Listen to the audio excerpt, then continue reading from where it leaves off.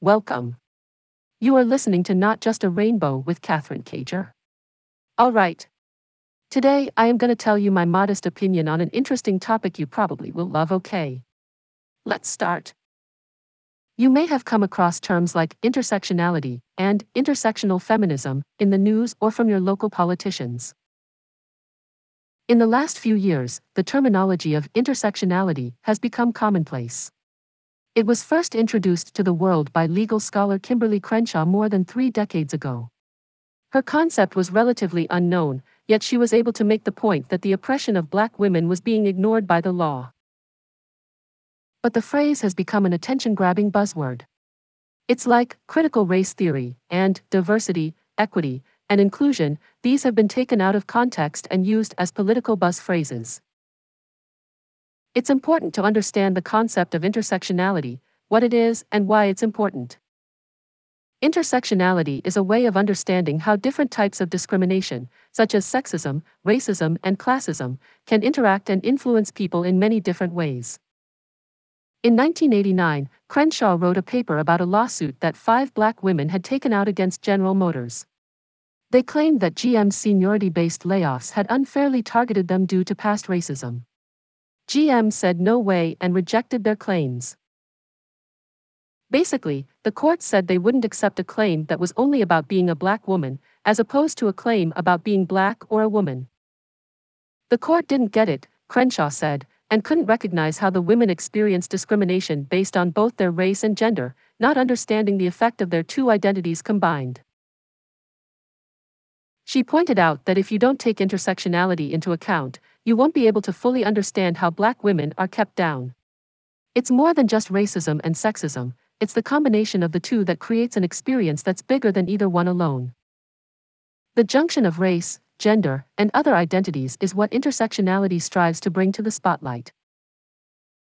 Is intersectionality a phrase that's used in the law? Sure, maybe. Yeah, Crenshaw, a legal expert, coined the term to highlight how the courts weren't recognizing the combination of multiple identities in discrimination cases. Nowadays, the term has been broadened beyond its original meaning, demonstrating how society as a whole affects people in different ways depending on their combination of identities. There was a big pushback against Donald Trump and the way he treated women, mainly because of his comments about sexual assault. People spoke out against him, and it all came together in the Women's March of 2017 when thousands of people gathered in D.C. to make their voices heard after he was sworn in as president. As part of that big movement, terms like intersectionality and intersectional feminism became really popular among liberal folks. People started saying, "My feminism has to be intersectional or it's BS," which was from an essay by Flavia Zodin in 2011. It kinda became like a catchphrase and helped spread the term even more. Assail Angela Johnny, from the Women's and Gender Studies program at the City College of New York, used a person with a physical disability as an example.